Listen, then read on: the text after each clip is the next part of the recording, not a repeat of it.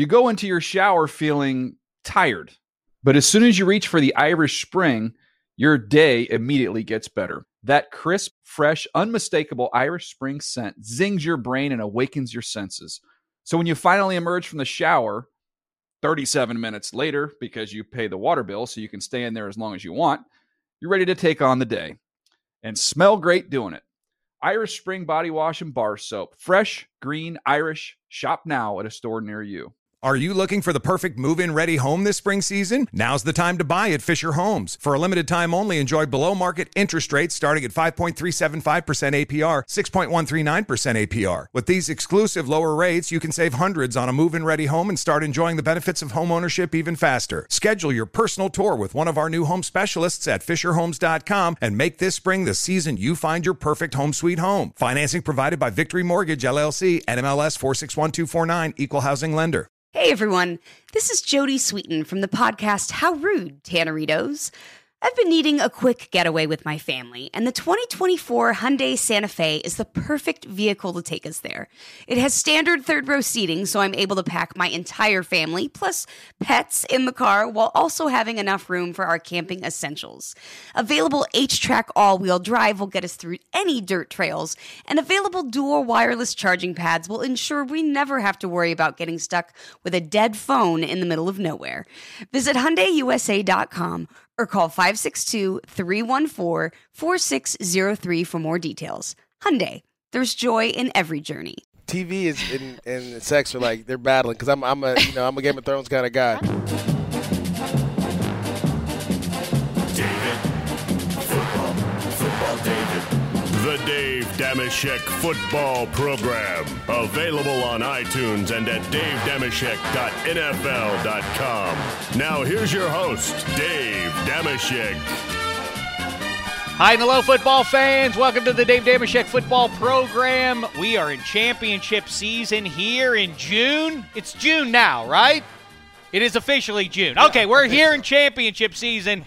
Here in June, NFL season now. Fewer than 100 days away. In the meantime, there's pro basketball, there's pro hockey, and there's always the game of life, as you just heard Maurice Jones-Drew talking about there on our little life quiz that we like to issue here and there. Maurice, a surprise visitor to Studio 66 after, 3 weeks or so away. What a pleasure to see him. Go back, dig that one up.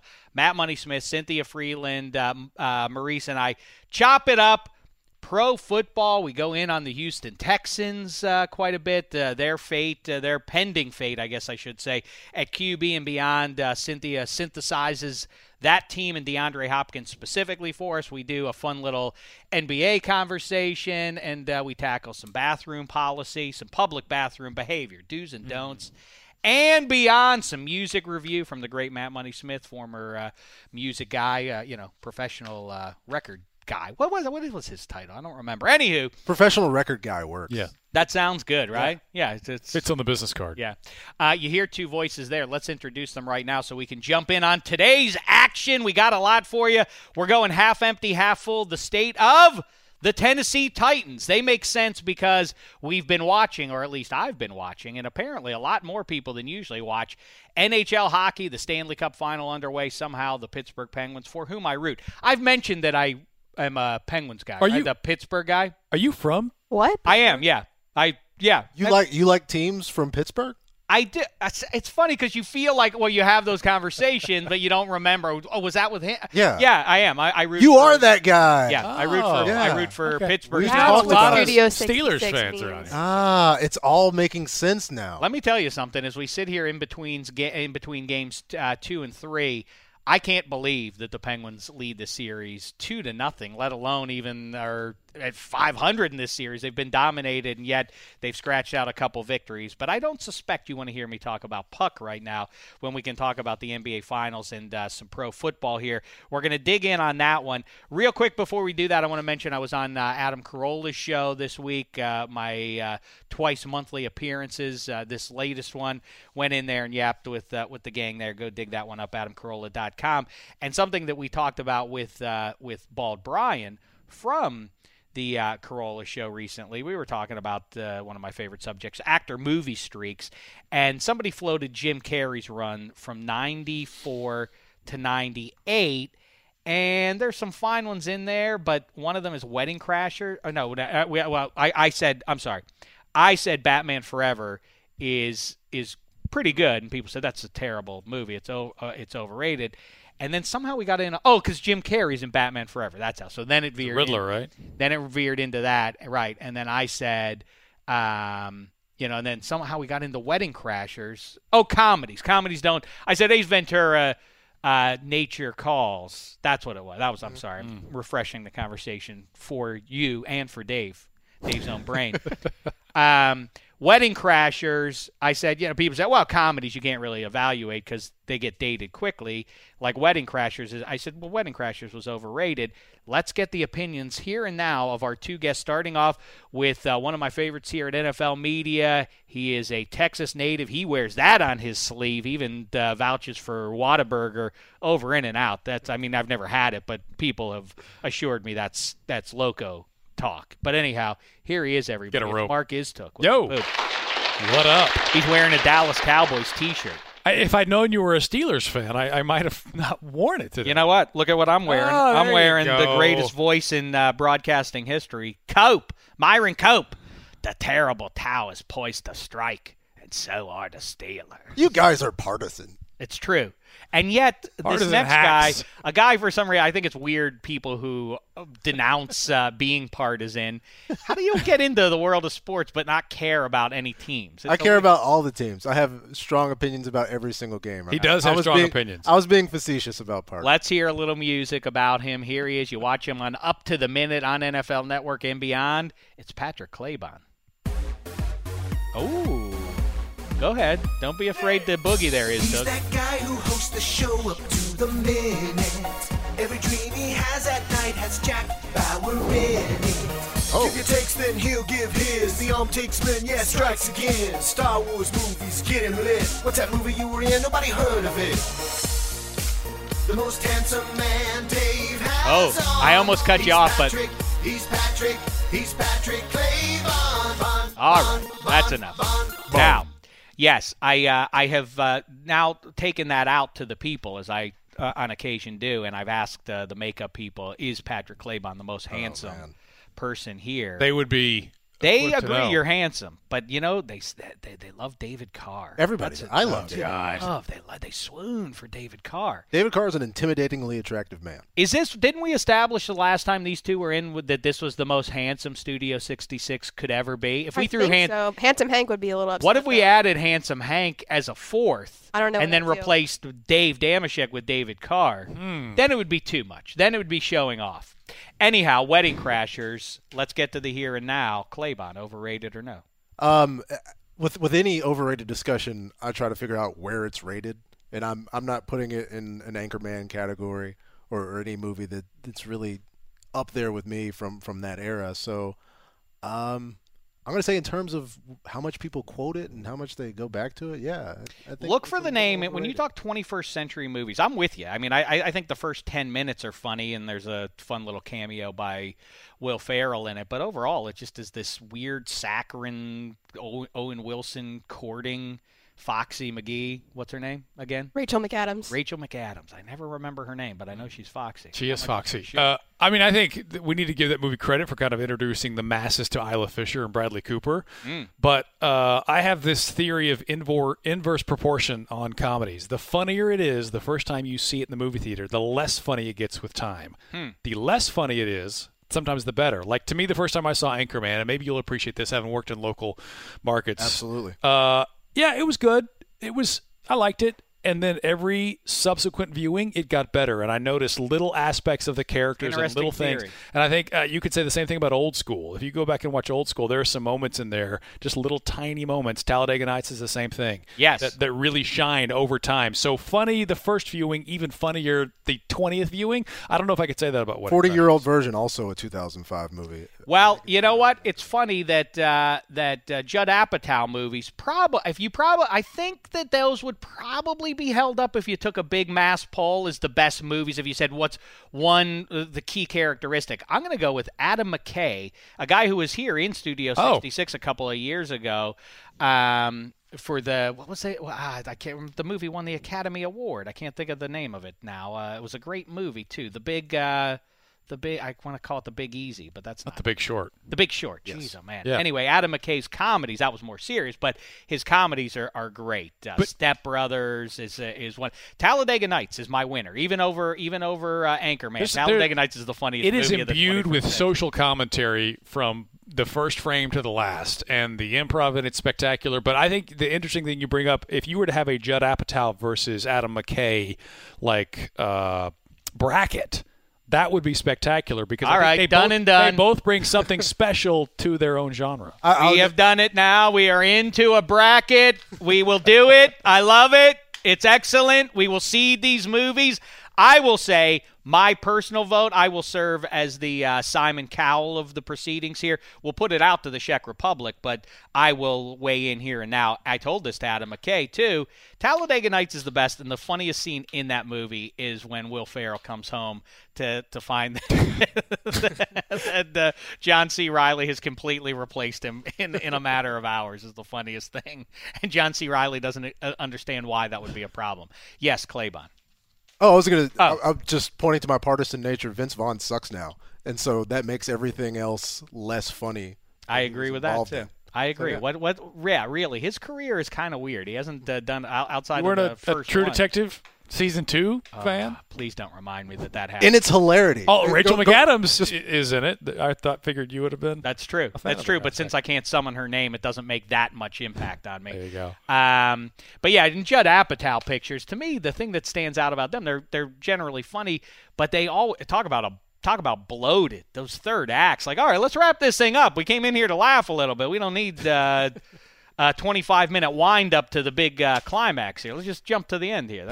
He does a weird thing in his movies, though, where he gives his characters, I think they're more fleshed out than a lot of comedies, and he also gives them like really normal everyday jobs that don't kind of fall into some of the traditional movie trope script writing. I don't know. I think he does something. He puts his little magic sauce on them, and that's why his comedies, I think, last as long as they do. Well, as we have this conversation and as we discuss this, I'll make mention of this. Bald Brian Bishop, of course, never one to shy from snark, tweets at me in response to me saying Wedding Crashers is wildly overrated. In a lifetime of bad takes, he says, this is one of your worst.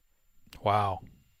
Crab cakes and football, he says. I mean, I get what that's a reference to vaguely, but, Yeah, I mean, Bradley Cooper brought a lot of good. Yeah, he's fine. Not enough to carry the movie to the point that people hold it to. Right. It's all right. Listen, take a loss like a man, Paul Brian.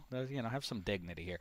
All right, let's kibitz now, and I should also mention that we've been talking about the life resume. One thing I'm proud of, so not good at, but the thing I am best at is ordering food in restaurants. I know no equal in that.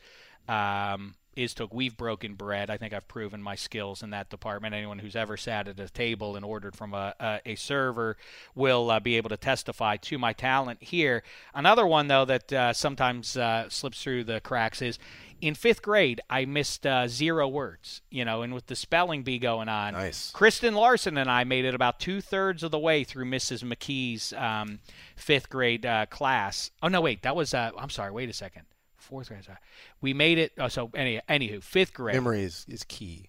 And that has nothing to do here. That has no role. Let's in get this spelling. right, Check. Yes. Get the story right. In 5th grade. There we go. Kristen Larson and I, neck and neck, had not missed a word. You got a star up on the big grid for every week spelling quiz. If you were perfect in it, you got a star. Well, the stars all fell away, and you couldn't make out the stars for any of the other names up on the board.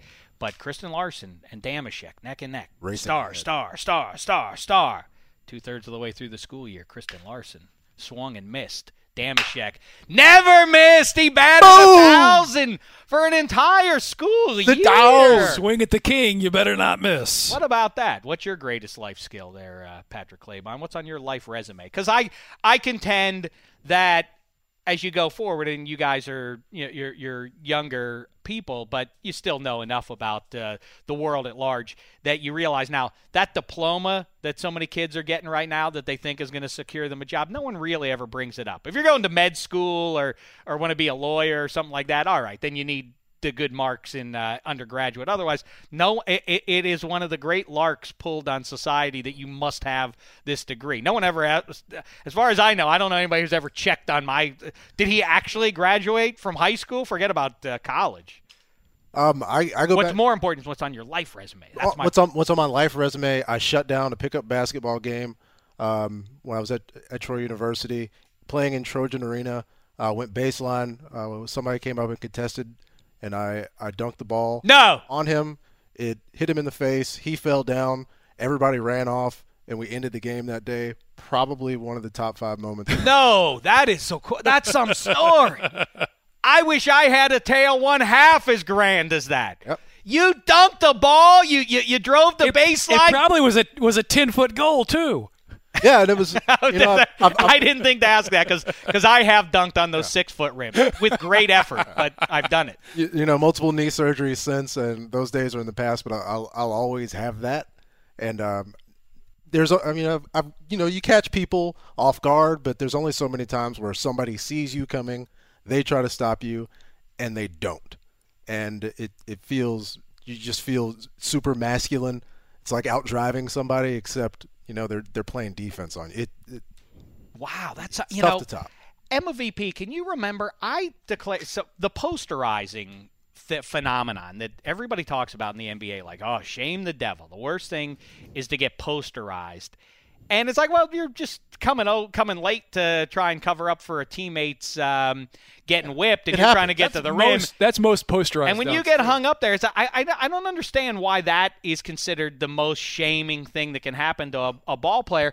What was the thing? I know I said it in the football season, Emma VP. What is way more embarrassing than getting posterized? I know I getting trucked by Bo Jackson.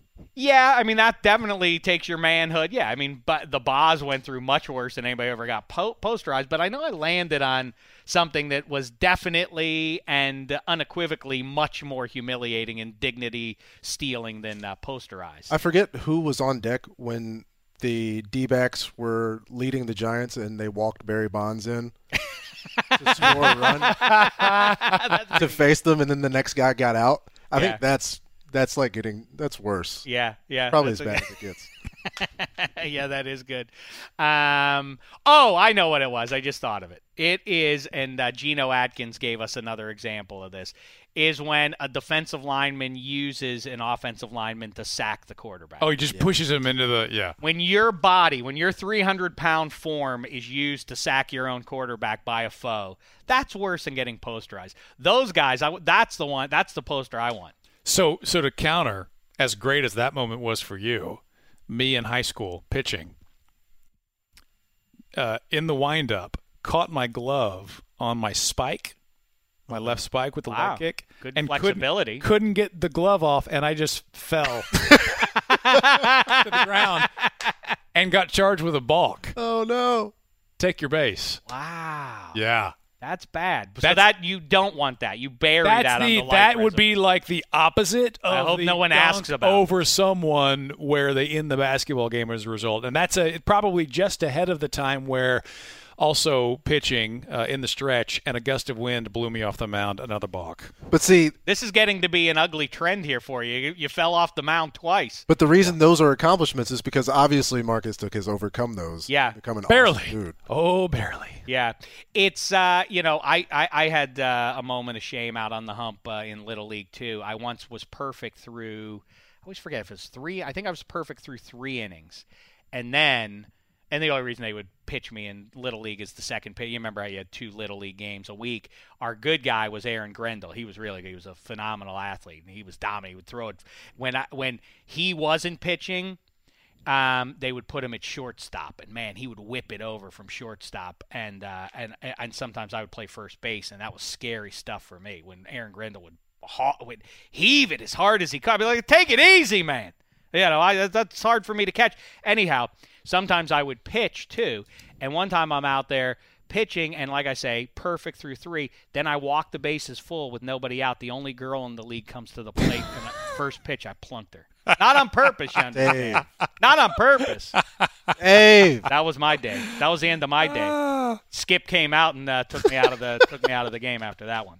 All right, let's do it. What do you think, Emma VP? Should we jump into some pro football talk? Let's not wait another moment here. Let's get to it. We've been doing it through the offseason here. The draft is in the books. So is free agency. Some changes will no doubt occur between now and kick off week 1 for the Tennessee Titans. But let's evaluate where they are in the here and now. It's time for Half Empty, Half Full, the Titans edition. And I'm going to start with you, Iztuk.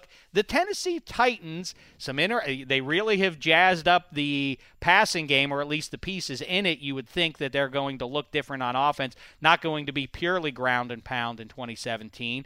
And some more defensive additions. This team feels like it's on the rise. How say you, though, between 2016 and 2017? I'm just curious if Adoree Jackson's not the most important offseason addition for them. If you look at how they ranked offensively and defensively last season, and really the big thing that stands out is how poor they were in the passing game. And if Marcus Mariota continues to progress as a quarterback, as I don't think there's any reason not to think he would, then you think this is a half full kind of team.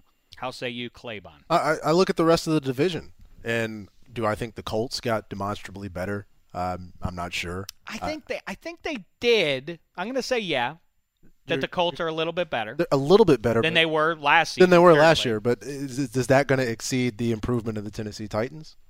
That's really my question. And so Houston, they get J.J. Watt back. The question of the playoffs, I think the Titans are going to be a better team, but I'm not sure that it's going to be enough to get them into the. That's how you have to do it. You're not doing it in a vacuum. Yeah. It would be one thing to say. I mean, if you hear people, the experts, the analysts, the world over, always fall into the trap that you're avoiding here, Claybon, which is evaluating teams. If you just look at rosters and what happened, you can talk yourself into every team being better. Isn't that a funny phenomenon that almost every team seems better in all sports? Any of the 4 major sports. If you look at them, you 32 think teams this team should be better. This team should have a pretty good season. But what's the question? But you got to look at it in the division first. But if it's half full, half empty, then it's basically like, well, who are you optimistic about? Which half full is a euphemism for, and who are you half empty on? So I would say I'm half empty on the Texans and the Jaguars, and I'm half full on the Colts and the Titans. The thing about the Texans, and I think that's where it starts, they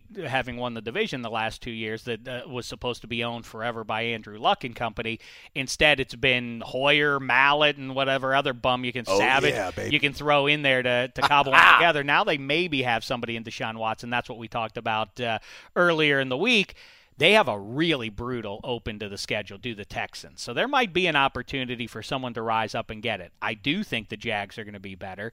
Blake Bortles notwithstanding, I mean, I do think this is the year that they start to show some real progress there. So within a division that is compelling, and potentially all 3 of those other teams have taken a step up, I'm not sure where the Titans have to go. Can they transcend second place? Can they transcend 9 and 7 and win this whole division? That's the I love zigging when the rest of the league zags, and we talk about that within a division too. That I really like when you step out and try and go different. And you saw the Titans really kind of. I feel like they made hay. And there was a real shot. You remember 3/4 of the way through the season, you thought, well, the Titans are maybe going to make the playoffs here because they devoted themselves to really trying to grind you on the ground. I don't know what their offensive philosophy is going to look like in this year, how much it's going to be DeMarco Murray and Derrick Henry, and then balancing it out with some of those high draft picks in the passing game. To me, I mean, it's so simple and lame to say this, but it's Marcus Mariota. If in a division where we're talking about Andrew Luck and then you're a bunch of question marks at quarterback, Mariota has a chance to be at worst the second best quarterback in the division this year, right? And then if it's in fact a quarterback league, as people tell us all the time, I think second place should be at worst the whole division comes out. The X factor of the division to me is the Colts. Do they return to form that we assume? It's almost hard to believe that the Colts have been as bad as they've been. Right? I know Andrew Luck with all the injuries and everything, but isn't it kind of funny that everybody just decided? We always talk about narratives. Claybon, you love to get in on these narratives. I know that's your passion in life is talking narratives. That's his narrative. I feel like people have a hard time being shaken off of the decisions that they've decided 3 or 4 years ago. But it's almost like people. That Andrew Luck is spectacular? Like that narrative? Is that where you were headed here? Do you think who do you think, when it's all said and done, who's the consensus team to win this division? When all the picks are coming out in late August, early September, it's going to be the Colts. I think people are going to be picking the Colts too. You know what? I love that Texans team. I really have been supportive, but I don't love that brutal start. I'm going to say that the glass is half full. Things are looking up for this Tennessee team. I don't know that they're going to get all the way to the top. I think they have a real shot this year. Their toughest games, so they start at home against the Raiders. Tough start to the season, but at least it's at home. Then they go down to Jacksonville. Then they bring Seattle in. Then they go to Houston. Then to Miami. Boy, that's a really rough road. That Seattle game's a question mark, though. Like, which Seattle team are you? Well, Seattle's had a knack of not coming out of the gate. How poorly they start, and you get them on the road or at home in Tennessee. They have road games in Pittsburgh. They, like I said, I mentioned they go down to. That's a Thursday night game, by the way, which is key. Yeah, so you would figure the Steelers, well, at least I'd hope, and then they go to Arizona. As well, but it's not exactly a horrid schedule after that first 5 weeks or so. I'm going to come down at. You can find 10 wins here. Boy, it's really hard to do in a vacuum. Yeah, I think you can too. But then again, it always the mathematical conundrum for a dumb person like me is, and yet I'm aware that this happens all the time, and then other bad math people come at me, and I'm like, well, just look at history in the last 10 or 15 years. It's weird that 3 teams from the same division make the playoffs as often as they do. It seems like, well, you can't given the number of mutual wins and losses. Right, they have to play each other head to head, so how could it possibly be that you would have 3 teams with double-digit wins, and yet it happens fairly regularly in the NFL? So I'm thinking, well, Colts and Texans, well, would they break through if that's the case? But it's conceivable all 3 would be good. Hey, let me ask you a question, though, because when you do look at where they ranked offensively last year, 3rd in the rush game, 25th in the passing game, can they get by without a significant improvement in the passing game? Well, I mean, Corey Davis better hit the ground running. The phenomenon that, or the thing that people used to always say is wide receivers don't really take off until season 3. That's no longer the case. You can have a rookie come in and make some hay right out of the gate, especially if they're pounding the ball the way you assume they're going to. And a lot of people still optimistic on Derrick Henry taking off, and they think his sophomore year is going to be even better. I remain skeptical on that one. That's the one. Because he's an Alabama running back?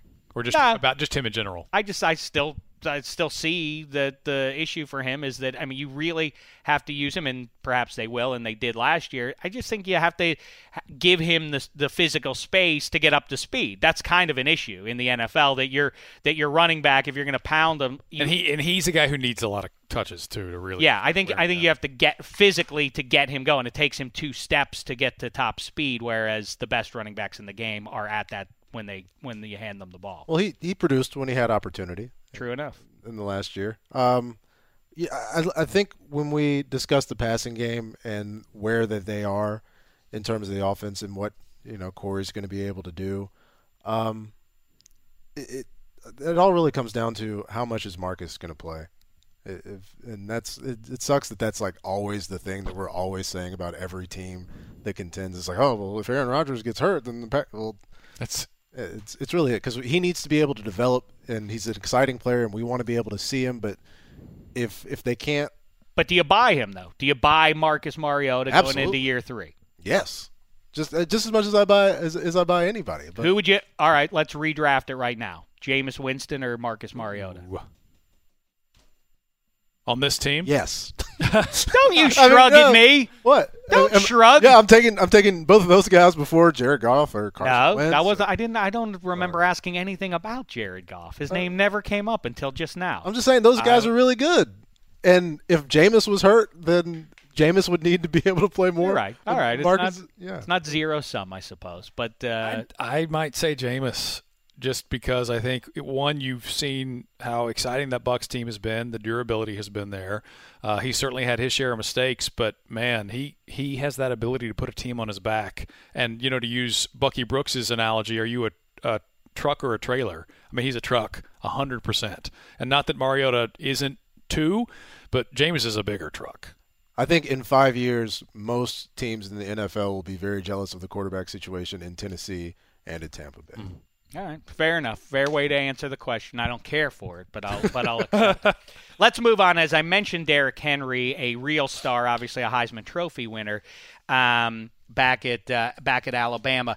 I love talking about the fact that back in or for 50 some years or something like that, do you know the college All-Stars would play the reigning Super Bowl champs every year? And I find this game phenomenal all the way through. I was reminded of it. I knew it existed, and I'd kind of forgotten about it. And then when I was in Cowboy Stadium a couple of years, that's not a name drop, is it? That's not, No, especially not coming from you. It's a building. It's a structure drop. Yeah. So when I was walking through there, they have a giant black and white photograph of Bob Lilly playing in this game.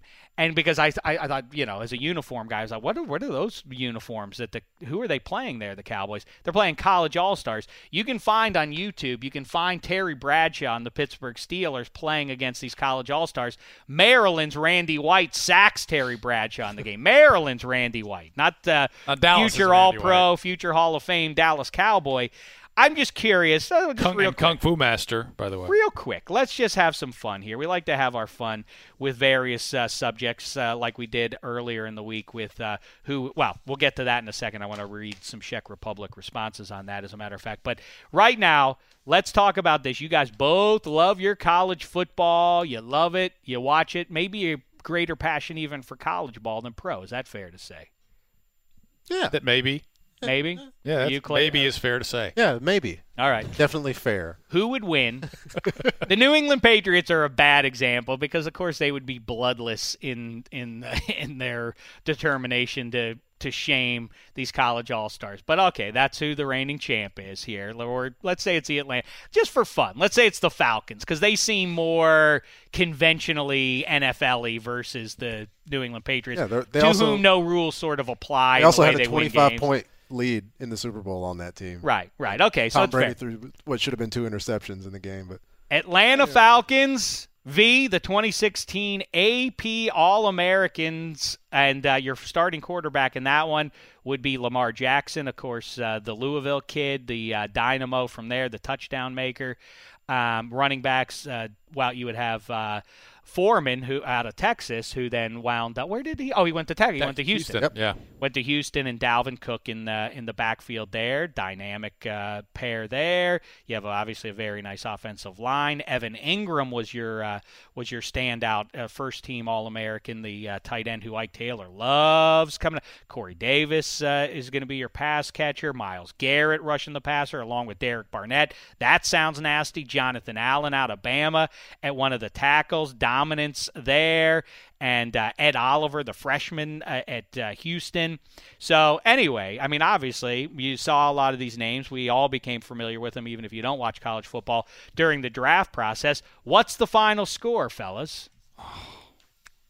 You could also go Deshaun Watson, by the way. I'm just to remind you, I didn't realize on the back of this page we have the second team. You could opt for, depending on who your coach is, Deshaun Watson might be your taste, or you might want to go with Christian McCaffrey as one of your running backs, or Jake Butt as your tight end.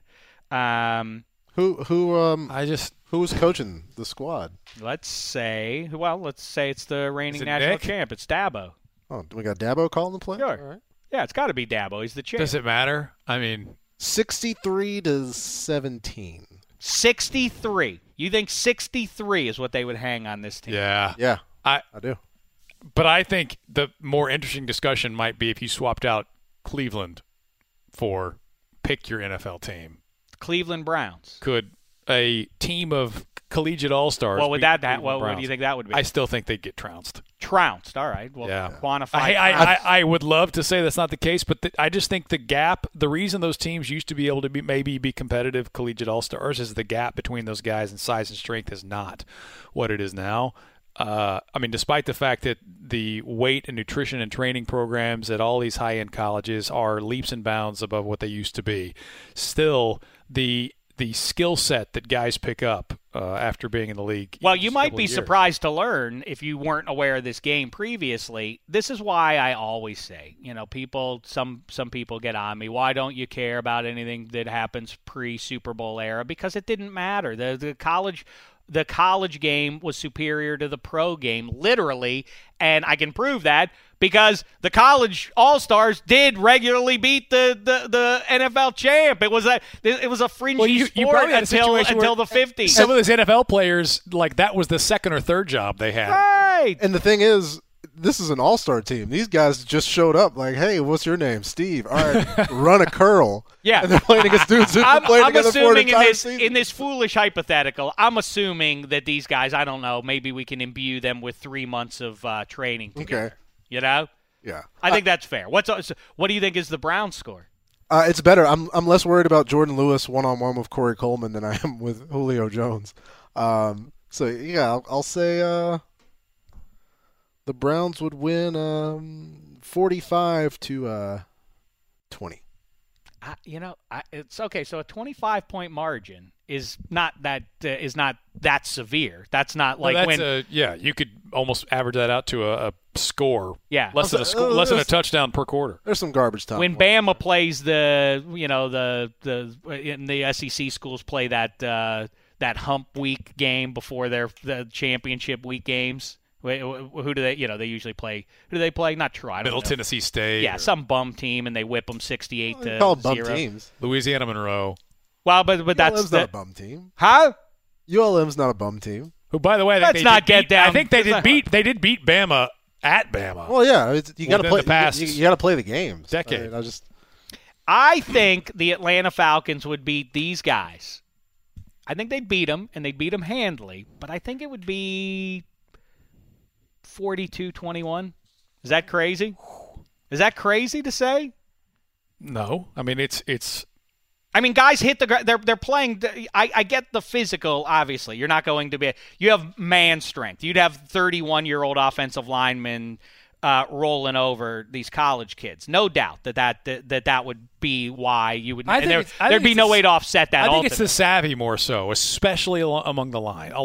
I think it's pass rushers that have more than just one or two moves to the quarterback, and I think it's offensive linemen that have been prepared for anything that these young bucks could bring. But these kids versus previous generations are better prepared to go into the NFL game than they were 15 years ago. Like those Sooner teams that dominated, none of those guys translated offensively. They needed 4 or 5 years to get up to speed. These kids are all ready to roll, and they're all going to play major roles in the NFL in their rookie seasons. If you give me these guys 5 years from now, I'll have a completely different score for you. I actually think that's fascinating. So fast forward 5 years in the league with this same roster against. I have to amend this. Okay, that is a fun question. But I have to amend this because I don't want to sound like a complete buffoon here because I will get beaten up for saying that about the Falcons. All right.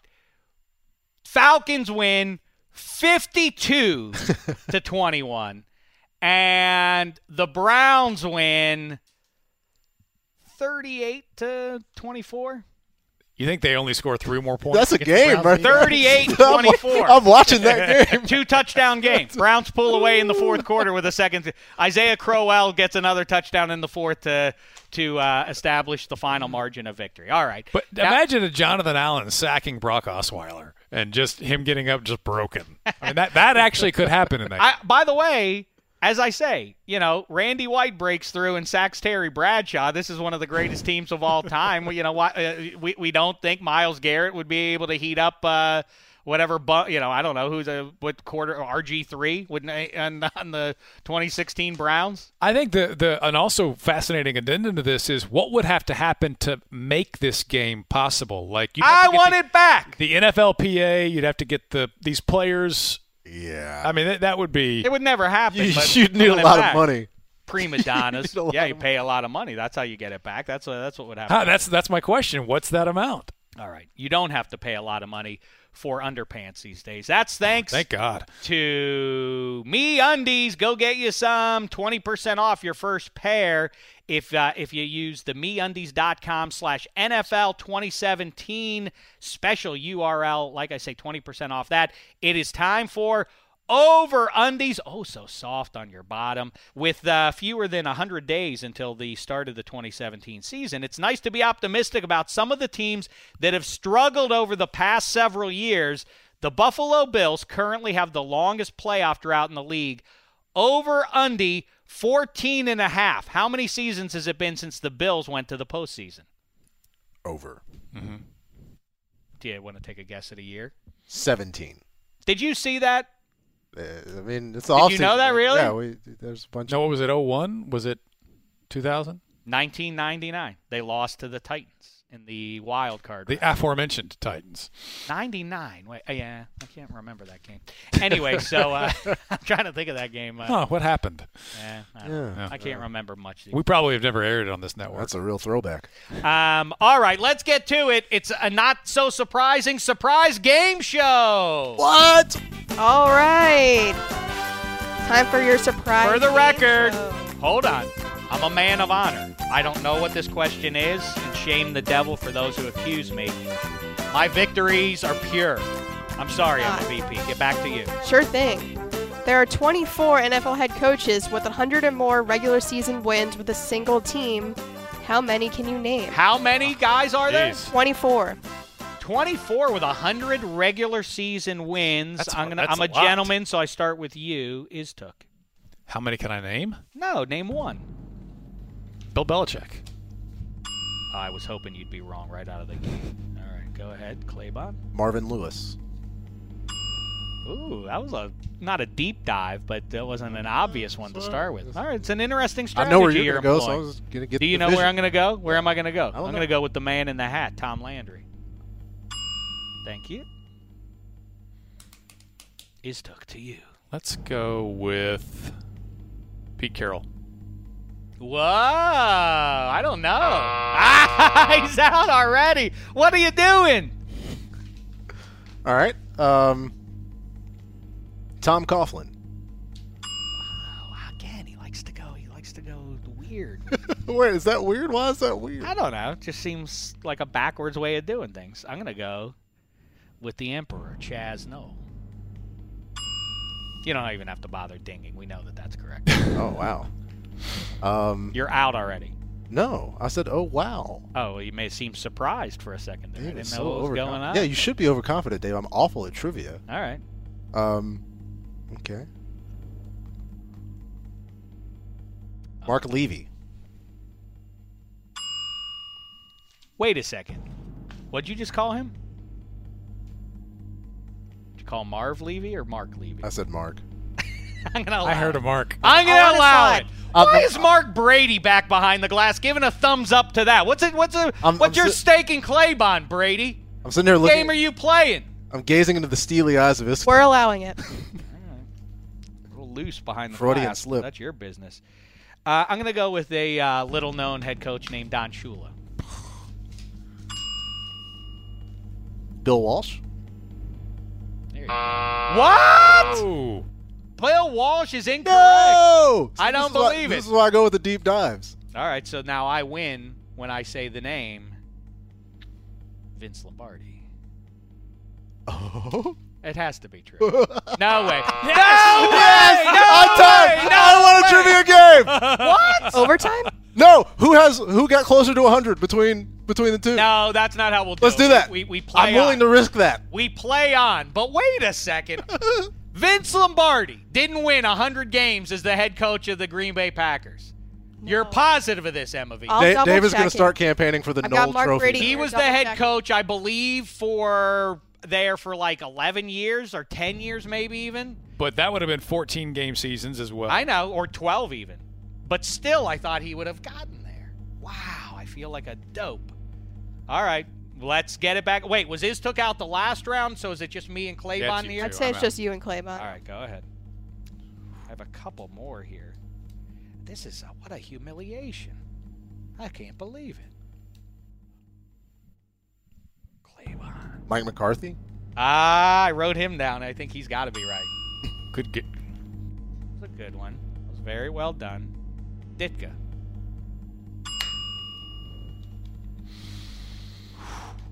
All right. Just so you know, he had 89 wins. Don't question me, Damashek. I'm not questioning. I just can't. I'm not questioning you. I'm questioning reality. I can't believe that. That's all right, this stunning. Is space-time continuum. Yeah. This is going to be close. This is stupid. Dan Reeves. That's got to be true. That's definitely got to be true. How about this one? Jeff Fisher.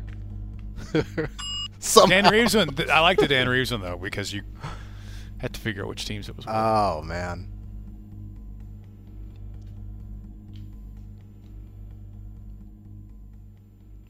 Marty? Oh, I know one. Bill Parcells. Marty, he says. First name, babe. What? Bill Parcells didn't win 100 with the Giants? Yes!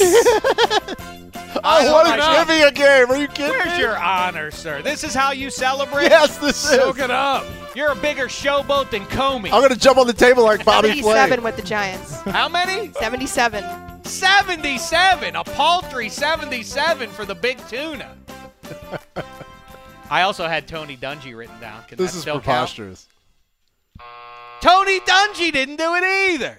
What an anomaly. Dave, I'm the worst trivia player in the history of anything. I don't get it. My head's spinning now. Wouldn't You be missed for Bill Cowher. Oh, what about Andy Reid? Bill Cowher. Mike Tomlin.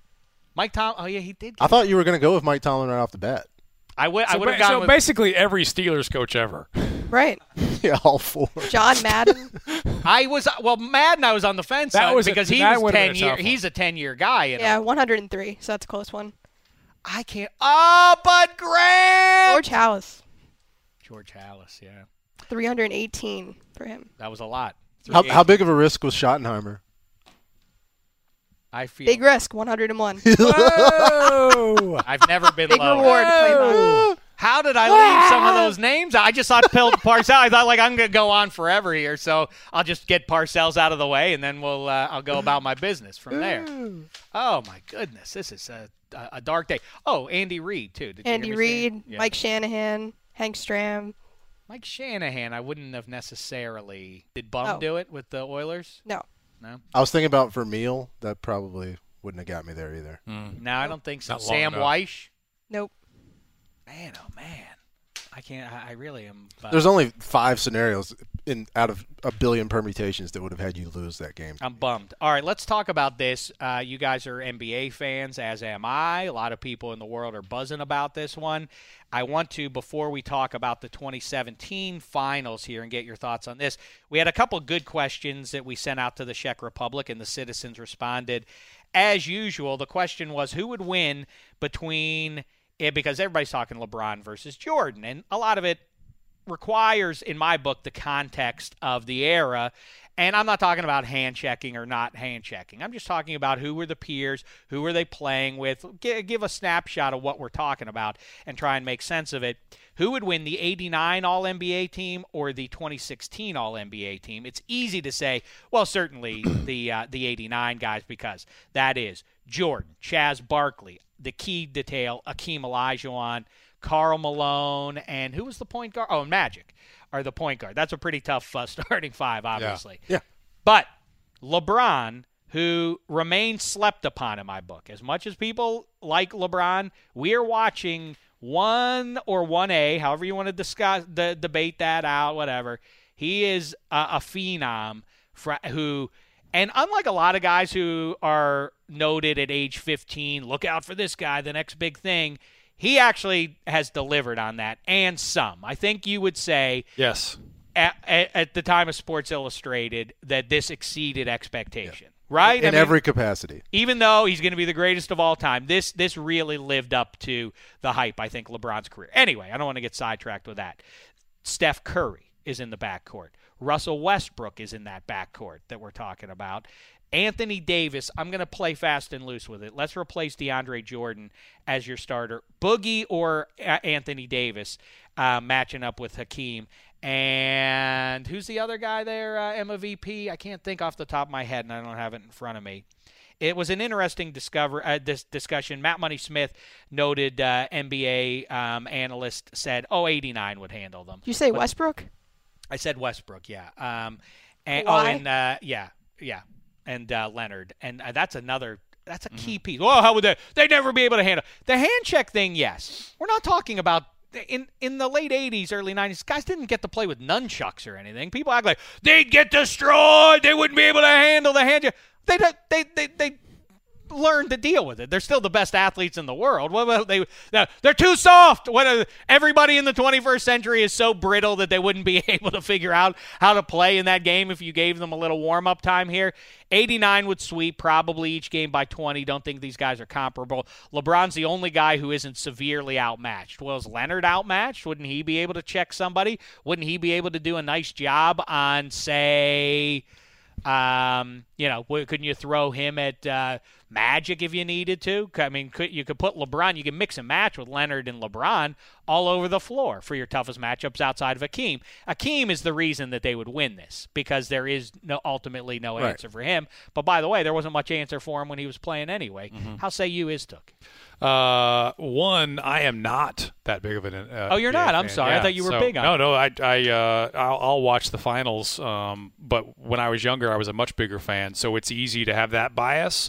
I do think the Hakeem factor and the Jordan factor are the edge for me, although, that whole LeBron-Jordan comparison game. Well, that's your answer, by the way. Leonard checks Jordan.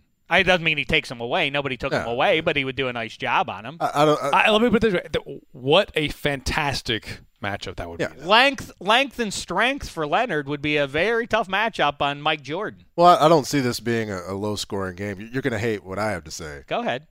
You hate the entire premise of the athlete. I think ultimately discussions like this cheapen the way that we view LeBron. I love it. I love you charging me with cheapening conversation. Why is that cheapening? It's the perception. It's because we can see a guy go out and average 34, 12, and 9 for 7 straight NBA finals, and it's like, well, is he better than Michael? And it's this asinine conversation that we have to have anytime LeBron takes a sip of coffee, anytime he walks across the street, and it's just like, maybe we should just watch and appreciate. And I get you. I'm with you. And it's not that I understand people want to talk about it, and it's something that people talk about in barbershops, and it's a discussion people like to have. That's right. And that's our job is to facilitate discussions that people want to have. But I don't have to like it. I don't have to pretend to like it. All right. Well, listen, you are in a vast minority you still on that. Say who would win the game? America, because it would be fun to watch. No, it'd be great to have a temporal anomaly open up in the universe, and we have these time games instead of telling people like, hey, maybe you should. That's so that's such nonsense. And by the way, I take no offense in spite of the fact that 98% of my work revolves around these sorts of foolish debates. Listen, we're sports fans. You're in the vast minority, being somebody who, first of all, doesn't have diehard allegiances, and yet you're still a diehard sports fan. One. But two, this is the pleasure of sport. No, for us. It's absolutely. This is what we do: is we sit around and talk about who's the best engaged. Hypotheticals are great, but society can't be trusted with this LeBron and Michael conversation but wait a second, anymore. But it's a weapon of mass destruction, and it's horrible. And we've had it every single year. Fine, but that's way too long. That's not what this. Don't you applaud that, Emma VP? But that's not what this discussion is. It's which one of these teams would win, right. and so to me, the bigger question it just comes back to that. But in 5 years, it's not going to be. be LeBron. It's going to be somebody else, and we can discuss, like, hey, what's the offense look like? What defensive tactics do you use to stop player A and player B? Like, how do you attack this team? That's more art of war level discussion. I would like that, but then it devolves into rings with multiple Z's every time, and people start. I leave the Z's out, but don't act like the ring count don't matter. When everybody wants to get at me about the quarter, that's another conversation. But it does matter if you win the point of the entire sport. The reason, so you don't like comparing eras like this, and yet you also don't like this particular conversation. But you like what about Michael and LeBron? Okay, but what about also then the other side? You also don't like looking at how many rings a guy won. Which is, so then you're talking about let's just sit back and enjoy what's happening right now. All right, well, what happens here and now is someone is going to win the title, and that will be a significant deed for the players that win it, and it will mark their career, just as whoever loses will also have a check in the loss column of the finals, and those things matter. And by the way, like I always say, the entire point, we're building up to, that draft and free agency, and let's look at who they're playing this year. All that's about who's going to win the Lombardi Trophy this year. It's the entire point of the season. If it doesn't matter whether you win games or not when they matter most, then what do we do? Why don't we just cancel the playoffs and just decree at the end of it, like, I think that team looked best. Yeah, they were the best. They had the best winning percentage over 82 games. That's enough. That's in no way what I am saying at all. Don't you shake I'm saying I like Michael Jordan and I like LeBron James. So do I. And I hate that they're constantly pitted against each other for some reason. Listen. They don't even play in this game, they wouldn't even guard each other. Yeah, so. They don't even play the same position. But in what world are you residing in which it doesn't that we don't live in a society where people want to know this or that? I mean, of course that's true. No, people want to know it. What I'm saying is I don't like it personally. Chris Power sent us that first note. Ryan Miller tweeted at us to say Westbrook would drop a triple-double on him without issue. LeBron would be the freak that he is, and this game wouldn't be close. We see some lines emerging from what generation. I can tell by the pictures of the people who tweeted this to us, how young or old. Who guards LBJ and Durant? No good three-point shooters on the 80s team besides Chris Mullin coming off the bench. The whole team no can good shoot. Wing defenders besides Michael Jordan. The whole team can defend. Where are some of the I want to hear some pro those are I can't believe all the ones that we have I have in front of me are all pro 80 are all pro new guys. Oh no, Chris Power gave us Michael Bello says that no one could guard LBJ and Durant. I mean, that is a legitimate thing. Steph Curry and Kevin Durant would if you think that's torturous to current defenses, that would be something that the 89 guys would have to figure out. But this would be a great chess spacing. match. Yeah, because the chess match game to game would be fascinating. It would be great. And how do they defend Barkley? What 3 or 4 is going to go defend Sir Charles? I mean, we forget. It's like TNT has him tasked with ending racism for something. But he was actually a really good basketball player. And that's something that people forget. And so, maybe some of these young guys could about how good Charles Barkley was. Check out Sir Charles. All right, he's 6'5". I'm just saying. He's not an impossible matchup, and guys are perhaps stronger. Shame the devil. Hand checking. They were allowed to. They were allowed to take spears out on the field on the court back in the day. Where'd you get a trident? Yeah. What? That's when I liked the game, when guys would get hurt with violence. Hammers? Who allowed hammers out onto the court here? Like, people, let's not get crazy about the hand checking here. The other question that the Czech Republic weighed in on that we went at first, and I thought it was a fun conversation, in light of Tiger Woods. I don't fall from grace. That sounds like I'm getting up on Mount Pius or something. But anyway, it seems like that the career of Tiger Woods, different than LeBron's, as we said 5 minutes ago, didn't ultimately reach expectation. At least if you looked at where he was 10 years in, you thought, well, he's almost inevitably going to go down as the greatest of all time. He's going to break Nicklaus's majors record. Doesn't look like he has any shot at getting anywhere close to that at this point. Which NFL team or player has left the most meat on the bone, on the figurative bone? And while you think about that, Jacob Grinley dropped this line, RG3. I mean, RG3... And I'll throw Cap in there, too. Cap still has a chance to resurrect. I guess so does RG3. But, I mean, just think about 2011. Just think about where you saw those two guys in 2011 and where they are now. It's really hard to grasp how the plummet. Those are two great answers. I also said one team that is looming, and I don't want to upset the 12s out there, but if the Seahawks are done, which they aren't, there's no reason to think they're done in 2017, but let's say they don't go to a Super Bowl this year, and then they kind of disband a little bit, which they probably will because of free agency. They'll lose some key pieces. I think we'll look back and say, boy, that Seahawks team, I thought they would have won a couple Super Bowls at least, been more of a player, right? I mean, if you're talking players historically, Bo Jackson to me is the guy in terms of being very, very, very good over an extended period of time, not a flash in the pan. And you saw how good he was at baseball as well, and that injury. Those injury guys, Gale Sayers, you wonder where Terrell Davis would have wound up. There's direct parallels there because Tiger's body people paid attention, of course, to the marital issues and stuff, but he wins the Open on a torn ACL and a broken leg. He has the back injuries, which we've seen what that can do to NFL players. The torque, he had to change his swing. The RG3 and Bo Jackson things is right on there. Adam Connor says Dan Marino and the Dolphins. I mean, they played in and lost one Super Bowl. That's I don't think anyone in 1983 or even 1986 would have said, "Oh yeah, Marino will never go to another Super Bowl." Jimmy drops us a line. He says, "How about Joe?" He says, "How about Joe Namath? Considering the talent coming out of Bama, I mean, he was a legit prospect. They were fighting for him, AFL and NFL. They get him. He's lighting the world on fire. He's Broadway Joe." After the knee injury, went the multiple knee injuries, and he just never really. And he already had come back from a knee injury before that. Right.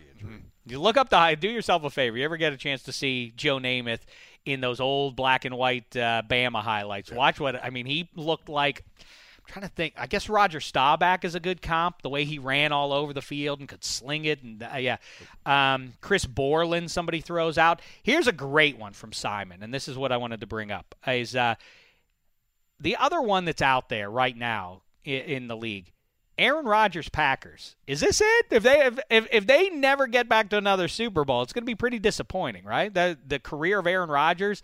And by the way, you can extend that into Brett Favre and Aaron Rodgers. I mean, if you talk about 25 years or those two guys for 25 years have 25 years, 2 rings, in three Super Bowl appearances. In a league where the prerequisite almost for winning a Super Bowl is having a good quarterback. They've never had less. They've never had worse than the 5th best quarterback, save maybe the one transition year from Favre into Rodgers as he gets up to speed.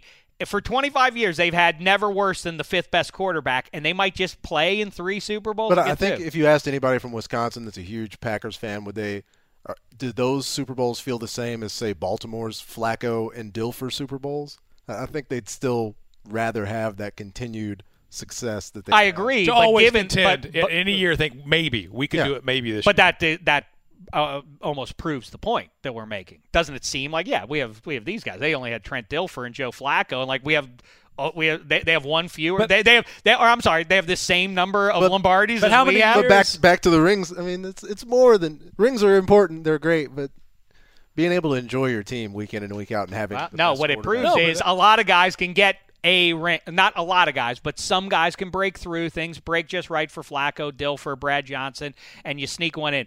The real trick is, there's something to be said for those guys that have 2 rings. It's hard to make a case that they fluked their way into it. If you winning multiple Lombardi trophies, winning at minimum 3 postseason games in a single season to get there. It's hard to do that twice in one's career. If you assume 10 to 15 years of playing. To support your point, how many years have the Packers been the trendy preseason pick to win the Super Bowl? Because they've got Aaron Rodgers, and we saw some momentum at the end of the prior season. Mm-hmm.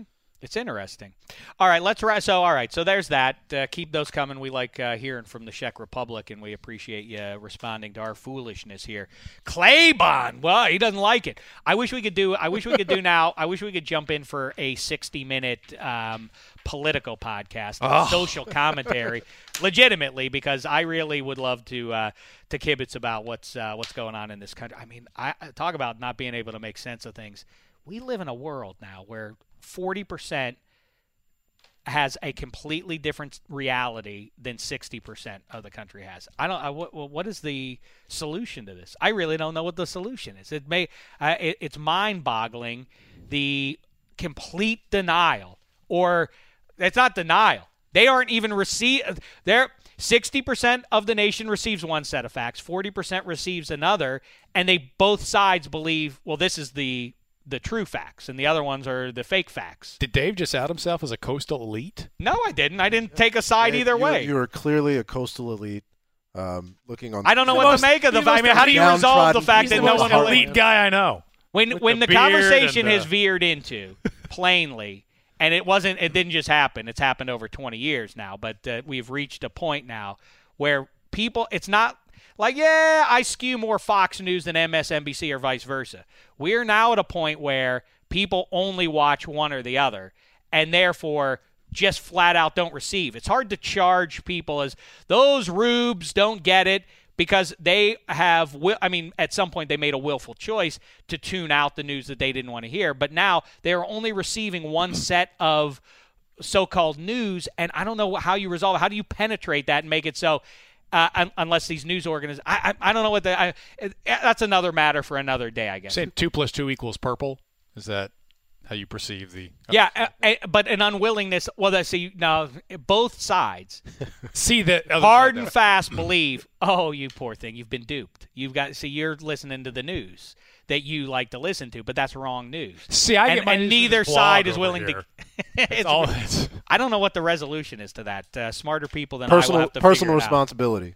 People are bootstraps. I guess. It's up to you to learn what's right, and there's plenty of information out there. And if you don't, it's not Fox News' fault. It's your fault. You choose what you watch. I guess I can turn back to that point. They try to make a living just like everybody else, and if lying to you is what gets them money, then that's what this is about. It is kind of diabolical, a little bit like televangelists or something. And I'm not in this case taking a side either way. One is right and one is wrong.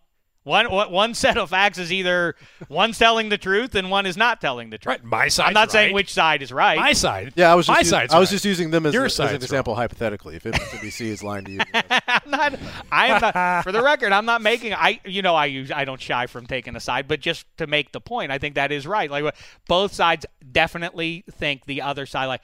Oh, yeah, there's a condescension in those conversations. Oh, that's because you think that that's true. Don't you see that they're lying to you? Yeah. I've never experienced that. I've never actually been condescended to. Oh, never.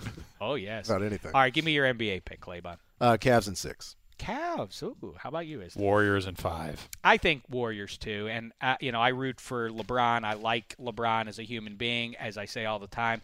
In a world of actually bad human beings, the apparent disgust that a large percentage of people have for LeBron James makes my head spin. I don't get why he's not a good guy, because he's sensitive, because you can get to him, I guess, in some ways, that he's human enough that he doesn't deny that things bother him. And it's nonsense when other guys say, no, I don't hear the outside noise. Yeah, you do. Just stop lying. LeBron's honest about it. That's the difference. Like, yeah, I hear that. I don't like when people say that. I tell you what, and again, to go back to your tired Jordan-LeBron comparison, I think the strike against LeBron that has kept a lot of people from maybe jumping on the bandwagon, some people who never got over the taking his talents to South Beach, despite, I thought, his wonderful explanation afterward when he moved back to Cleveland. Right. And that he is not as charismatic as Jordan is. He doesn't have that same panache that Jordan does. People say that all the time. People always say that, but I think LeBron is very funny in the commercials. I'm not saying he's the not. old Nike one when it was the whole family and he was all the different people in the family. I thought he was very funny in that. He crushes it on SNL every time he gets a chance. I think I really think he's great, and I think the Miami thing even was, his head and heart were in the right place. He was trying to do away with the GM and the owner and try and form things at the working class level and multi-millionaire working class level, but nevertheless, they were banding together doing something.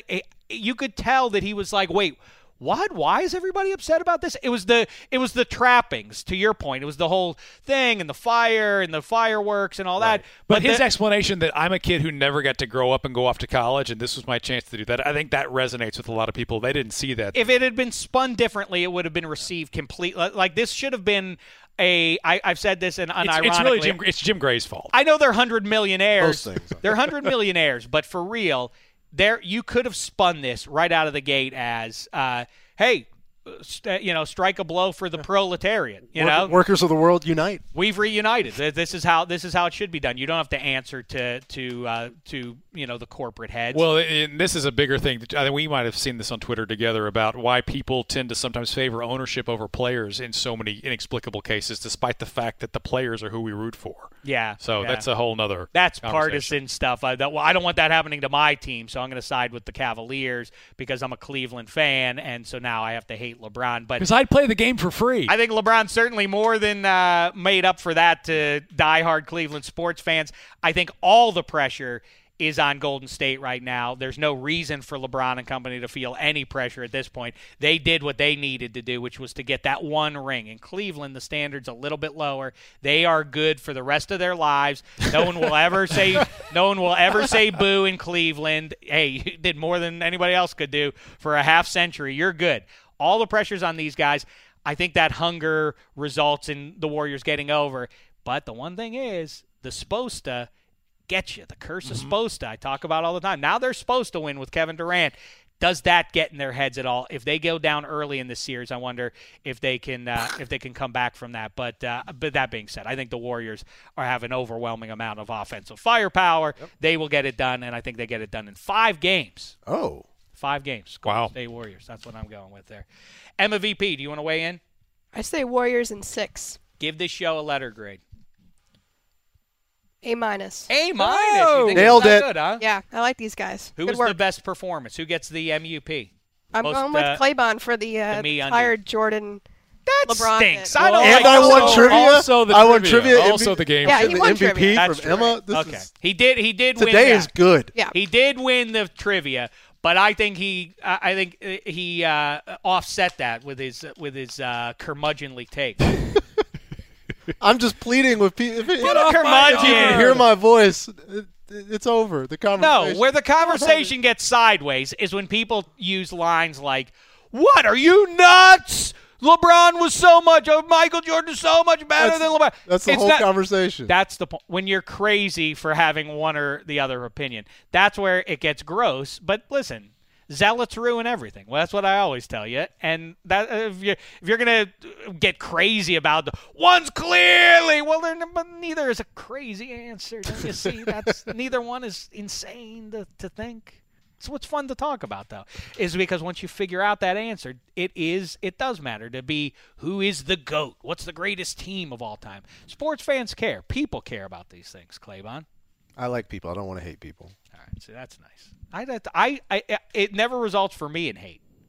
I think that's the problem. Is that people somehow The hate, but does I think burn passionately. I think within my soul. I think people make their own poison somehow in their body by they get so worked up by this that somehow it does for them it does veer into some real hate and some real weird dark emotions. But anyhow, the only emotion I have is glee because it was an A- show according to Emma VP. Thanks to Mark Iztook. At Mark Iztook NFL.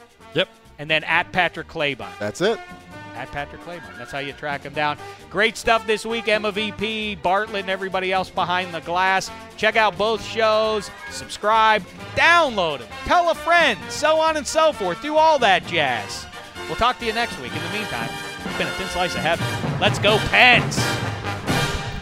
You go into your shower feeling tired, but as soon as you reach for the Irish Spring, your day immediately gets better. That crisp, fresh, unmistakable Irish Spring scent zings your brain and awakens your senses. So when you finally emerge from the shower, 37 minutes later, because you pay the water bill so you can stay in there as long as you want, you're ready to take on the day. And smell great doing it.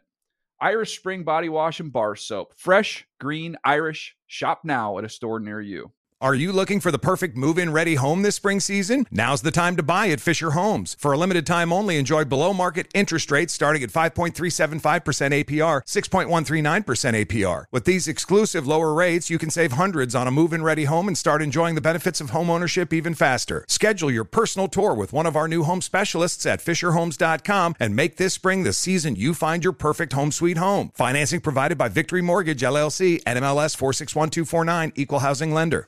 Get in zone, AutoZone. Welcome to AutoZone. What are you working on today? Thinking about gas mileage. You know, changing your oil with a full synthetic oil like Castrol Edge can help your engine get more miles. Right now, you can get 5 quarts with an STP Extended Life Oil Filter for only $36.99. Get started on your next job today with the parts you need when you need them at AutoZone or AutoZone.com. Get in zone, AutoZone. Restrictions apply.